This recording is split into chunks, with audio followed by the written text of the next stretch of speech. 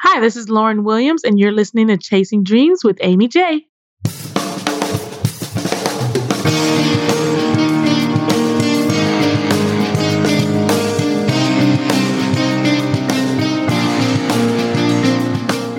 Welcome to Chasing Dreams podcast with Amy J. Amy believes that realizing a life without regrets is achieved by taking chances, chasing your dreams, making moves, and overcoming your doubts. The Chasing Dreams podcast will help you overcome life's obstacles, believe in your potential, and inspire you to face your fears. And now here's the woman who is passionately pursuing her dreams, Amy J. Guys, I have an Olympic-sized episode for you today, and I am so excited. Please forgive the pun because of that. I want you to meet Lauren Williams, CFP. She is a 4-time Olympian, 3-time Olympic medalist, and the first American woman to medal in both the Summer and Winter Olympic Games. While pursuing professional sports, Lauren interacted with not one, but 2 financial advisors that didn't provide the services she needed. She asked friends what they were doing about their finances, and the answers were vague and unsettling to her. Constantly looking for ways to make a difference in the lives of others, she decided to put her finance degree and MBA to use to fill the gap for young professionals. Eager to learn everything, she then pursued the Certified Financial Planning certification. She's so smart, guys. Her company, Worth Winning, offers virtual services to help young professionals get the answers to the financial questions that matter most to them. Whether that is creating a budget, figuring out a plan for paying off student loans, setting goals for savings, or understanding your 401k, her company Worth Winning is ready to help with all things personal finance. And she has taken the time out of her busy day to talk to us and just share some of the things she's learned. And I am so stoked for you guys to listen. So check it out now. Hey, Lauren, how's it going tonight? I'm having a wonderful evening. I've gotten rid of my husband and my dog, and I'm ready to podcast. Who doesn't love a quiet room for podcasting? I totally love a quiet room for podcasting. I think it's a very important part of getting good audio. And some people take for granted how hard it is to get a quiet room. That's true. That's true. I got one. You do. Let's do this. All right, let's do this. So, Lauren, you have an interesting background. When I met you, it was at Podcast Movement. So, guys, this is another one of my PM friends. You guys have met many of them. I introduced you to another one. Your background, which, for me was just podcaster. And then when we met, it was Olympian, financial planner, wife, dog owner. And I'm like, what doesn't she do? I try to do it all, but I can't do it all. So one thing at a time is really how I'm trying to approach my life right now. Right now, in this moment, I am a podcast guest. After this podcast, I'll probably be a dog owner again because the dog will need walking. And then on and on and on. Yeah, but I spent a good bit of my life, you're right, as an Olympian. And I identified myself as that for 10 years. 4 Olympic Games and 3 in track and field and 1 in bobsled. And congratulations, because you are not just a medalist, you are a gold medalist amongst many medals that you have. I mean, guys, you should look her up. Links will be in the show notes because she's more than just an Olympian. We're going to talk more about it. But just to touch on this, when you were growing up, did you think I'm going to be an Olympian? When I was growing up, I had no idea I was going to be an Olympian. I actually was really focused on being smart. That just didn't really know where that was going to take me or how, but I knew smart was the key the key to achieving your dreams. And so my parents really instilled in me the importance of education. I was just outside exercising because it was go outside and play. And I started to show promise in track and field. And when I realized that I could get a college scholarship for it, I was like, oh, okay. This track and field thing is a lot more fun if someone's going to let me go to school for free, because I had no idea how I was going to pay for it. So that's kind of how I got into track and field. It wasn't so much like a childhood dream of being an Olympian. It was more of a means to an end initially. Well, and you did do let's be clear, you did do the smart thing. I see that you got inducted into the Iron Arrow Honor Society at the University of Miami, which is the university's highest honor. So congratulations on that. Thank you. Yeah, I tried to, be a good student, be a good servant of the university. Be a good Miami Hurricane. I love that school. I loved all that was going on during that time period. We had a really great president, female president, and Donna Shalala, and it was just a great role model of things you can do to kind of take yourself to the next level and continue to develop yourself as a young lady. And I followed that example in everything that I did. And I think that's why they found me worthy of participating in Iron Arrow.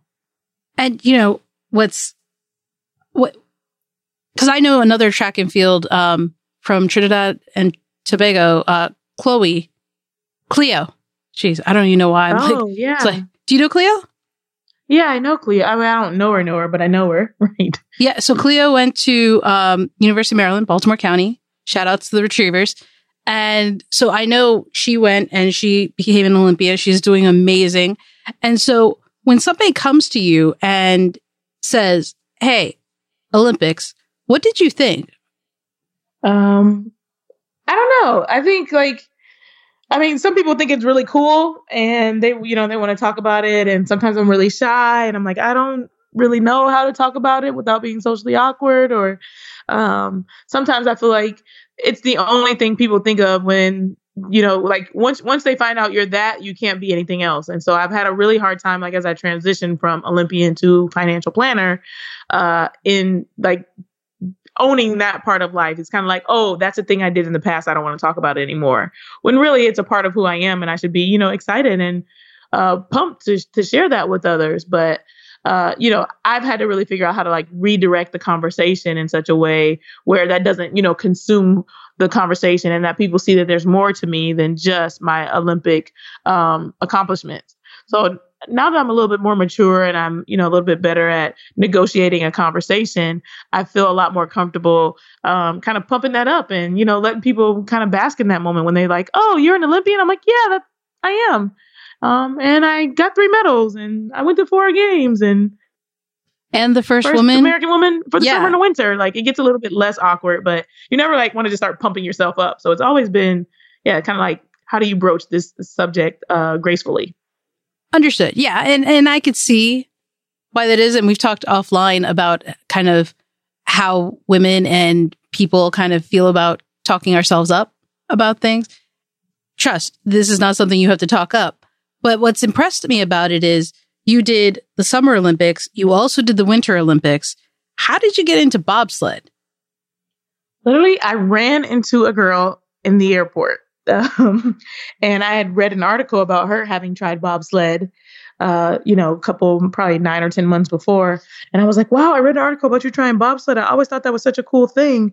How did you get into it? And she said, someone reached out to me. It was the best experience of my life. It's nothing like track and field. You should give it a try. And I knew I was at the end of my career and I wasn't quite sure what I was going to do next. And so I was like, why not? This could be something fun to do recreationally after sport. And little did I know, it was 6 months until the Olympic Games. And, they were in the midst of the Olympic trials and I showed up right on time. I got 3rd place. And over the next 6 months, the rest was history. Come on, be honest. Was it Cool Runnings? It's nothing like Cool Runnings. And so I had no frame of reference either. That was all I knew about bobsled. And the first thing I did, I was like, oh, well, I better watch this movie. And so I can get up to date on some of these things that are going on. I love that. Is a gross dramatization of what actually happens in bobsled. It is so much harder, so much scarier. Yeah, just completely different than what the movie says cool bobsled is. Are you saying that TV and Hollywood have, taken license to something like that? I am just saying that TV is TV and reality is reality. Everything you see on Instagram is not real. Everything you see on television is not real. Everything you see in the movies. I hate to be the one to dash any dreams this evening, but reality is real and all that other stuff, not so much.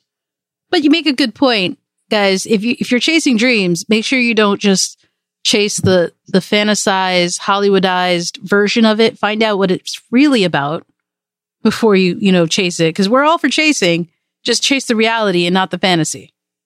Yeah, and chase, your authentic dream. I think so frequently we get caught up in this, like the same thing I was talking about earlier. Like I wasn't sure who I was and identity-wise, and you're having this kind of crisis. Like your dream is what you should be chasing. Don't chase anyone else's dream, and don't chase what you think someone has in line for you. I went after what I thought was best for me in that moment.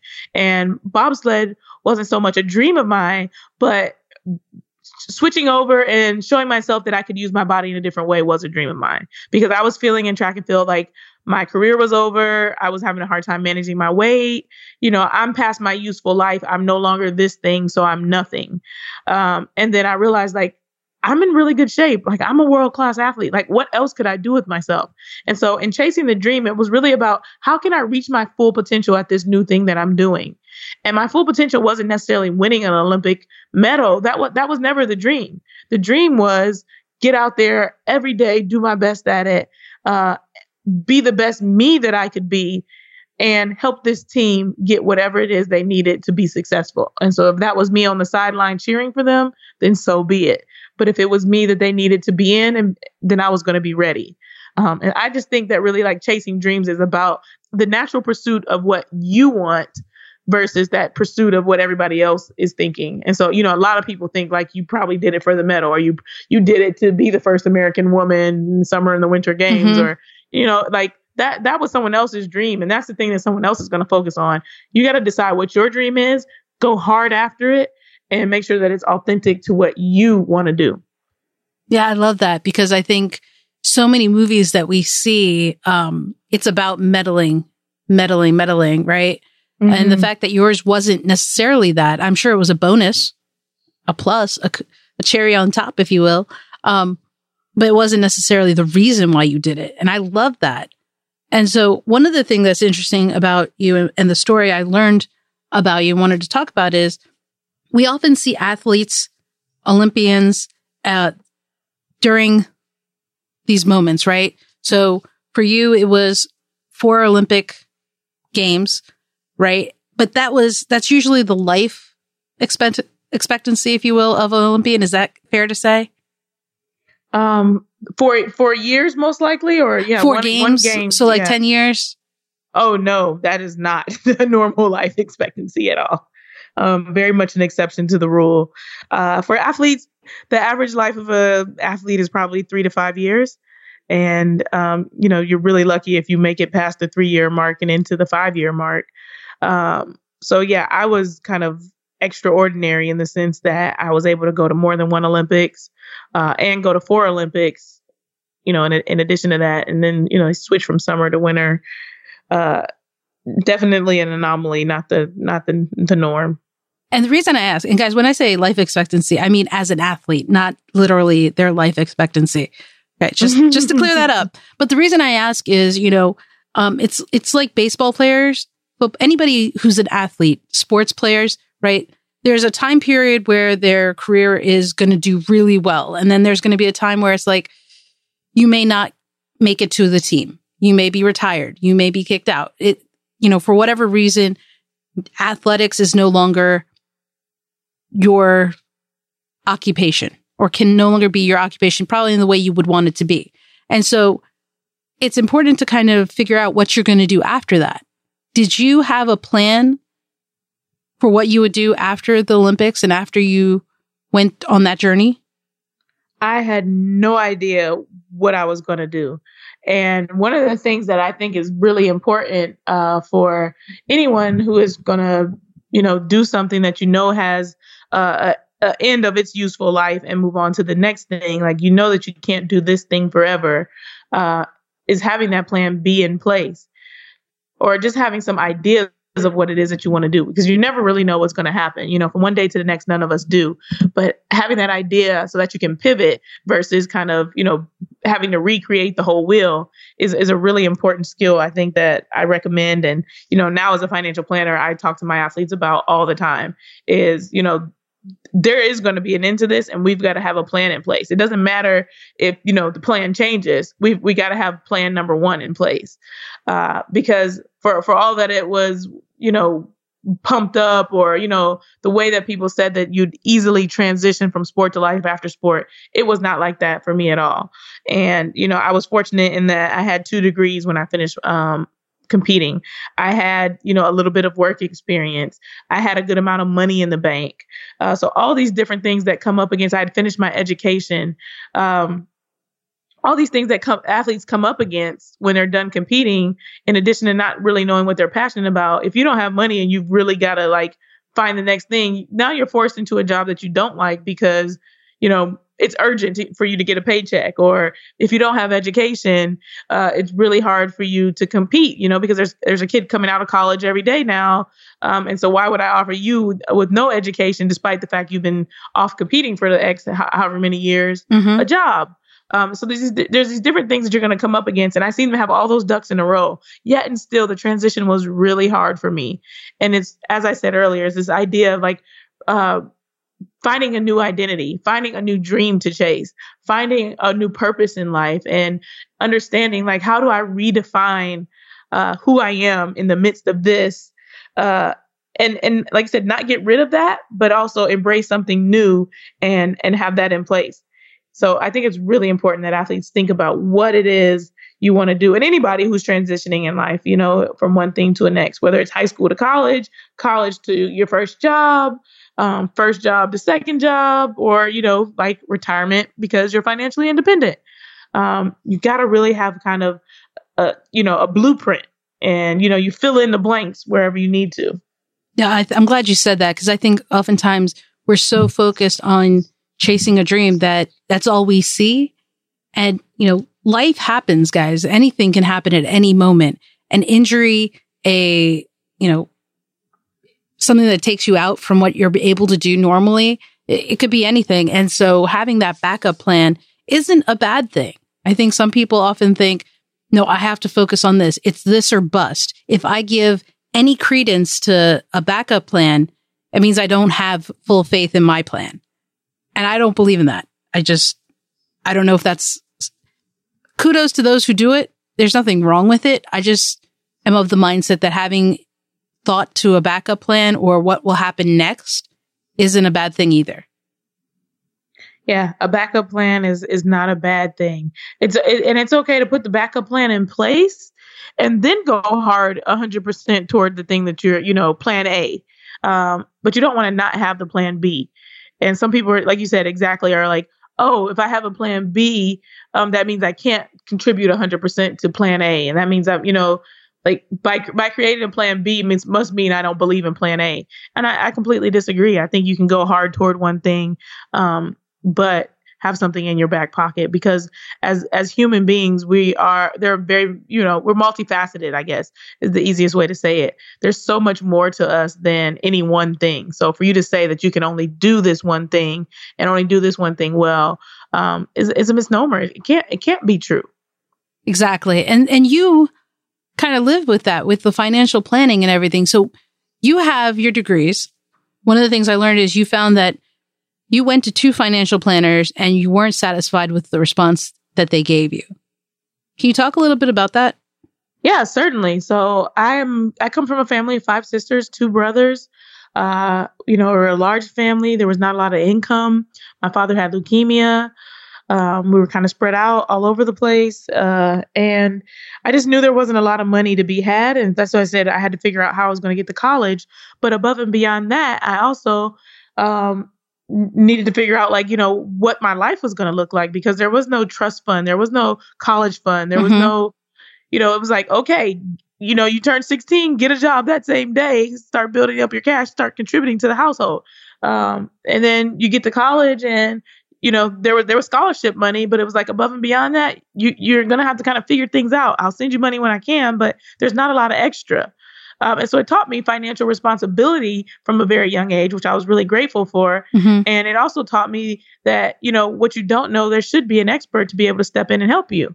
And so one of the things I looked for as soon as I was a junior in college, I was 20 years old when I got the opportunity to go pro. And I was going to make over $200,000 a year. And I was like, wow, like, this is amazing. But what the hell do I do with $200,000? And I was smart enough to know that even as a finance major, that I didn't know enough about personal finance. Like I said, I hadn't even finished college at this point, but that what I learned as a finance major was kind of broad strokes of finance. It wasn't personal finances and managing yourself on a regular basis. So I said, I need someone to help me with this. And I thought it was important to go out and find an expert. Well, I did. People usually do business with someone they know, like, or trust. And what did I do? I didn't know anyone. So therefore I couldn't like them or trust them. So I went to the next best thing. I went to someone else, and I went to a nearby family member that I, knew, liked, and trust. And she recommended someone to me. And that guy just didn't really ever tune in to who I was, what I was trying to accomplish. I didn't know at the time, but there's all different kinds of financial people in this world.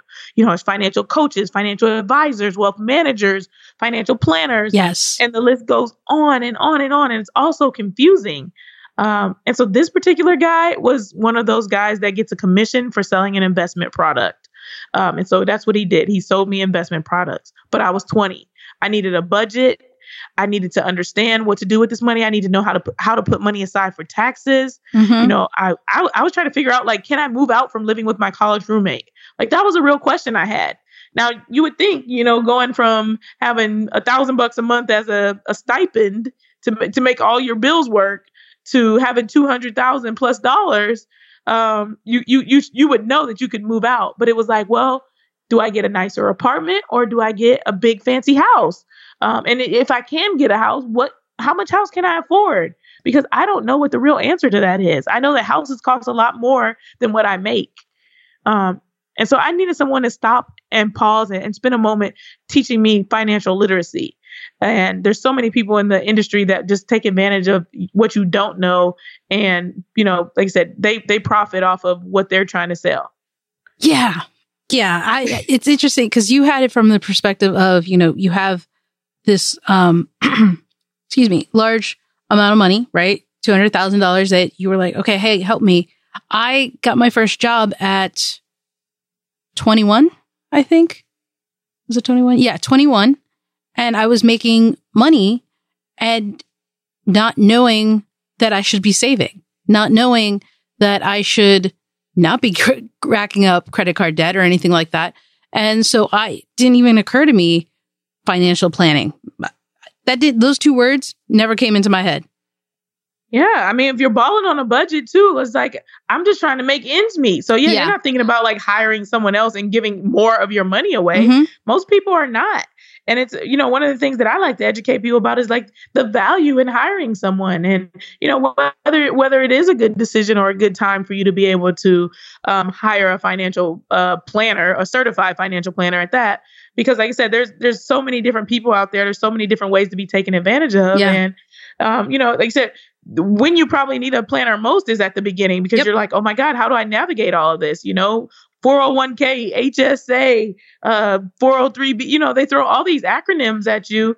And, you hear it all the time. The time to start saving is immediately. Yeah. The earlier you start, the better off you are. But it's like, how can I save when, I don't feel like I can make ends meet with this money? And it's always the entry level kind of money that you got to work your way up to. Mm-hmm. And it's like, that's when someone needs to come in and you need the help of a professional. It's not necessarily on a long-term basis, but you need unbiased advice to help you get you on the right path. And I just feel so like angry at the industry that was not something that was normal until fairly recently. So there's kind of a movement of young planners like myself where we're saying, hey, we want to serve our peers. We want to help people that don't have millions of dollars in assets. We want to help the average Joe or the common Jane get the information that they need so that they have the best chance at being successful. Because like you said, if you don't know any better, and most of us don't, we just don't know what we don't know. So how can we know that we shouldn't be racking up credit card debt when there are constantly sending them in the mail and everyone's using one. If no one tells you how to use it appropriately, of course it's going to be misused. And so now, you get a little bit older and then you realize you're like, oh, this is not a good thing. And, the creditor is calling me and I can't even keep up with the payment, and all these different things start to tumble on you. And then you get embarrassed. And now you really don't want to tell anyone about your financial issues or anything that's going on. And you really don't want to hire anyone because, you got to get the debt paid down so that you can get back to the square one. And, it just is this thing that compounds when really we should be talking about money. We should be discussing it with our friends. We should be discussing it with our family members, our parents, our siblings, and we should be getting the help of an unbiased person. Yes, an unbiased professional. Yeah. And even if it is just on a short-term basis, like get me on the right track and let me get going.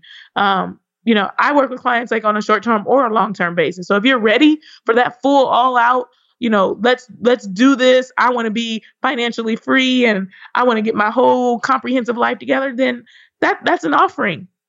But that shouldn't be the only thing that's offered. So if it's like, hey, this is where I'm at right now, this is the thing I need help with, then you should be able to get help with that, as opposed to just kind of shooting in the dark and trying to make it up, and then you dig yourself into a hole where you're really in trouble and you don't see that way out. So sorry, I'm going off getting passionate about this. I think there's a reason to be passionate because, debt, financial debt, credit card debt, it's all real. It is a thing. And, you see the stories, you see the news articles, and it's like talking about millennials who are suffering and won't be able to, like, who's helping them? Because honestly, even after I probably should have known better, I get a job and they're like, hey, we have a financial planner. I think it was a financial advisor is what it said, and who will assist you. And I'm like, cool, that's great. I'm going to get it all. Yes, let's do this. And it's life insurance. And I'm like, this isn't really what I feel like, is this what I need? But I kind of wanted someone to help me with a budget and kind of help me with laying out how to cut down my law school student debts and, get on track so that I can live life without having to just be paying bills all the time. Because it is possible, guys, to have a life and not pay bills, or pay all your bills so you can enjoy your life with help. And I thought I knew what I was doing, or, you get a financial advisor. I thought that was the answer. But there is no guidance. There is no Yoda. There is no Gandalf to help you when you don't know where to find the Yoda or the Gandalf to help you. Right? I mean, I'm like, where? I don't know what to look up. Yeah. I don't know what words to use. And I feel like I'll tell my little brothers and sisters in church and my little cousins, I'm like, listen, like two of them just got jobs. And I'm like, don't get credit card debt. I'm like, right. Pay off your bills, save money. Don't just go spending it, going on baller trips and stuff. Save your money. But I feel like it's in 1 year out, because it's like, there's an arrogance. I'm not saying it about them. I think I had it. It wouldn't surprise me. We're younger and we feel like we're Superman. You get money like that. You get a job. I feel like there's a bit of an arrogance that this won't happen to me. I will be okay.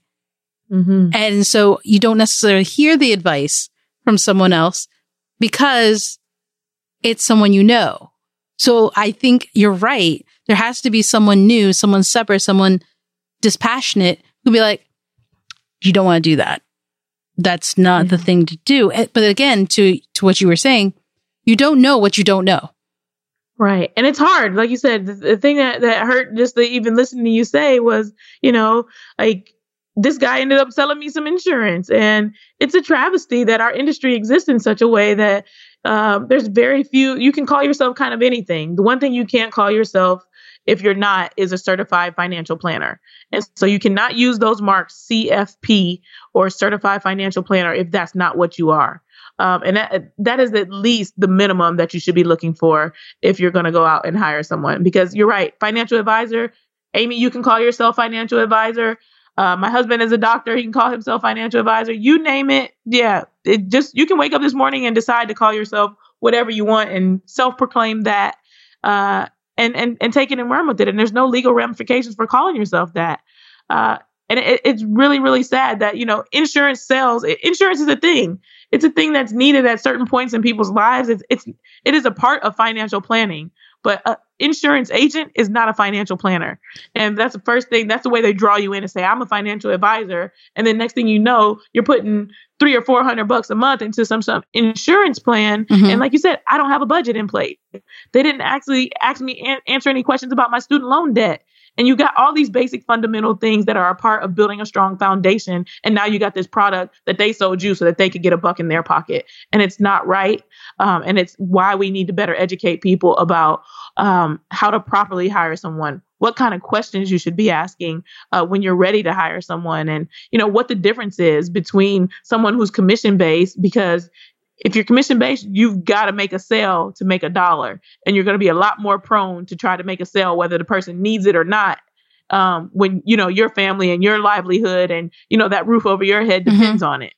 And I hate that there's a conflict of interest that exists for a lot of people. And not everybody earns a commission is a bad person, but there shouldn't be a conflict of interest that exists. And so, like, for me, I'm a fee-only financial planner. And what that is like, I only charge a flat fee. So what the cost of my service is. And it's funny because a lot of times people will run away because, like you said, they bump into someone commission-based at a big investment company or an insurance company. And it looks like their services are free. So it's like, well, you told me it was going to cost $700, Lauren. And, I don't see any cost over here. And it's like, yeah, because their costs are hidden. They don't have to be upfront with you. They don't have to be fiduciary, which is a term that's being thrown around a lot. But what fiduciary really means is they have to do what's in your best interest. And you would think that anybody who's handling your money has to do what's in your best interest, but it's not true. Some advisors are required to only do what's suitable. And like what that means, I'm not exactly sure. Whereas a fiduciary is required, legally obligated to do what's in your best interest. So I need to be thinking about you first and making decisions based on you, not based on how it's going to affect me or benefit me. And that's where the unbiased advice comes in. But how can anybody know that? I didn't know that. Right. I ended up in the hands of, like I said, a commission-based guy. And then I went and I hired another one. I fired him because he lost a bunch of my investment money. And it was like, oh, just wanted to let you know we lost the money. Didn't provide any real background.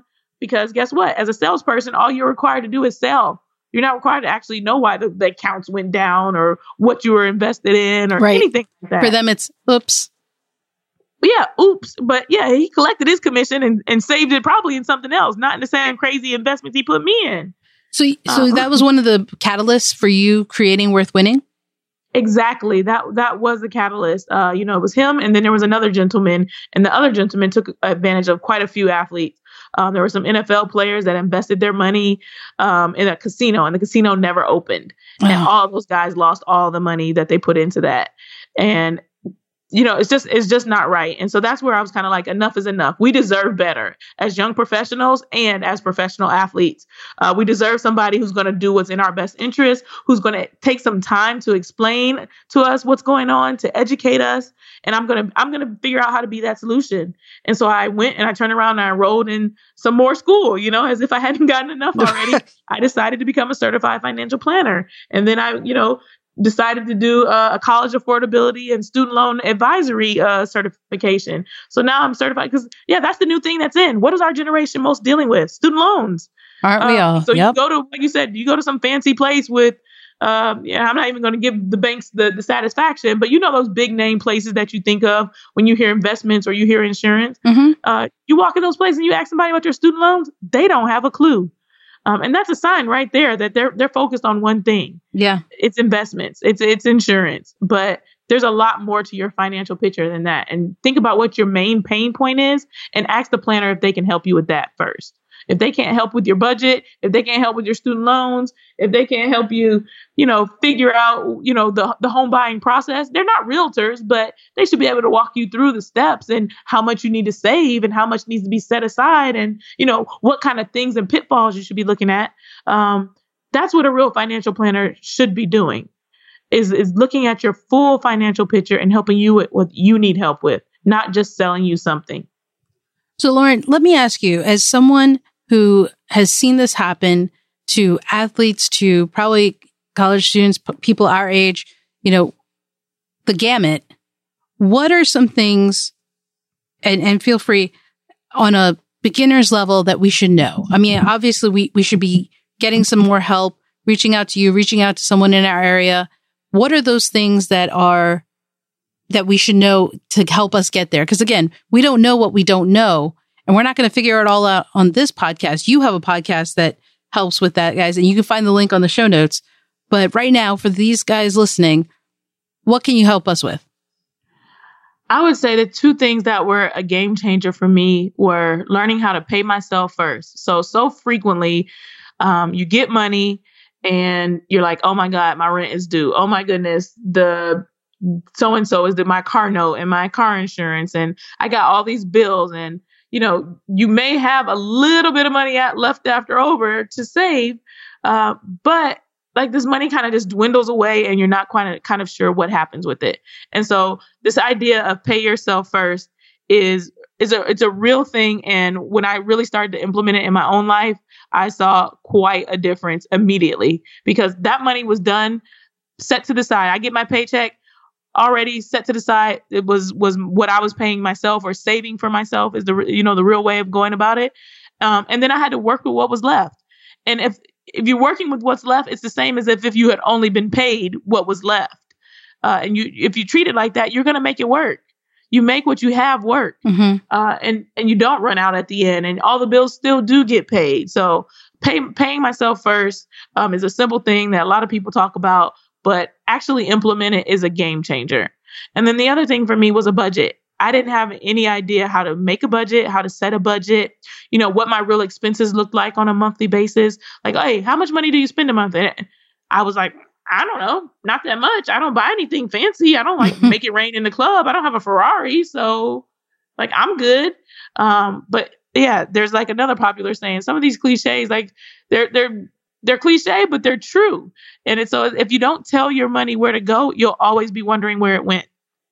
And I did. I found myself like, I don't really know. Like, well, I got a check for like $3,000, and did I even deposit? Like, you're just like thinking because you don't have any real system in place. And so even if it's just a simple system, I'm into like nitty gritty in the weeds, like categorizing every transaction, kind of budgeting, but that's a lot for people. So maybe what you do is you just create some buckets. One bucket is a savings account. Next bucket is for your fixed expenses. So that's, a separate account. You have an account for your emergency fund, and then you have your account for your fun money. And so people are probably already like, oh my God, 4 accounts. But like, if you literally take your paycheck and say, all right, this much goes to my fixed expenses. I know my lights, gas, water, and rent will get paid in that account, and you auto deduct those out, like you've simplified your life. And then you do the same thing with your savings. X% of my paycheck goes directly into this savings account. You're done.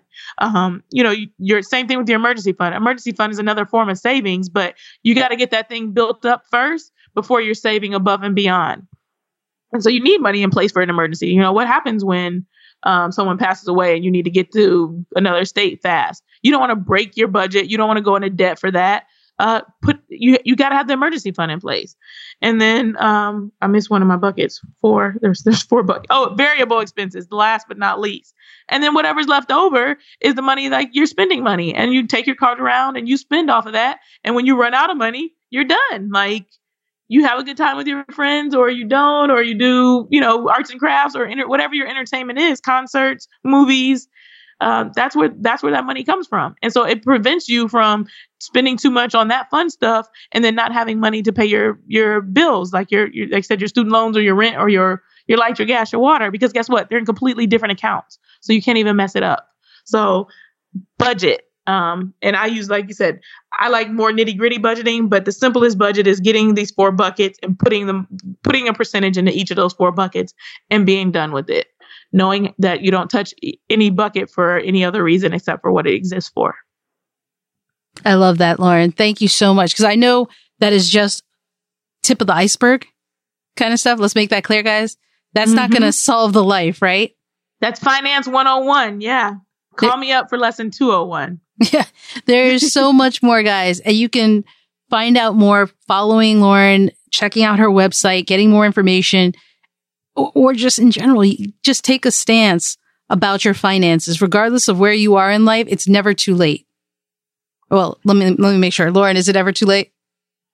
Well, I mean, you should never not try. This is what this podcast is about, chasing dreams. So go after it. Get serious about it. It's never too late to get things organized and to get started. I think that is the thing. And I know that time is on your side when you start younger. The older you get, the less time is one. And, you know, it's like the older you get, the closer we get to, you know, one foot in the grave, unfortunately. So you don't want to wait too long, but we're not going to say it's ever too late. It's never too late to do anything or to chase any dream or to achieve any dream, not even just to chase it. We got to achieve those dreams. And on that note, guys, Lauren, thank you so much for coming on the show and just sharing and dropping so much, not even nuggets, but buckets of knowledge. Much appreciated. Hey, buckets. I like the buckets. And guys, that was Lauren Williams. Wasn't she amazing? She has done some wonderful things in her life, and I'm just so happy she could share her story here today.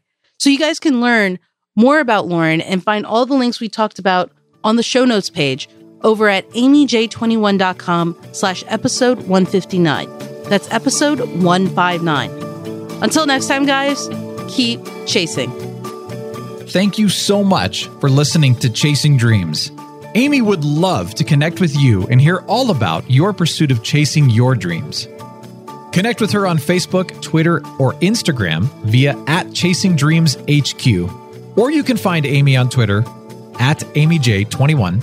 That's AIMEEJ21. Be sure to visit headquarters over at ChasingDreamsHQ.com for more inspiration, motivation, and resources to help with your own dream chase. We hope you'll join Amy next week, and until then, keep chasing.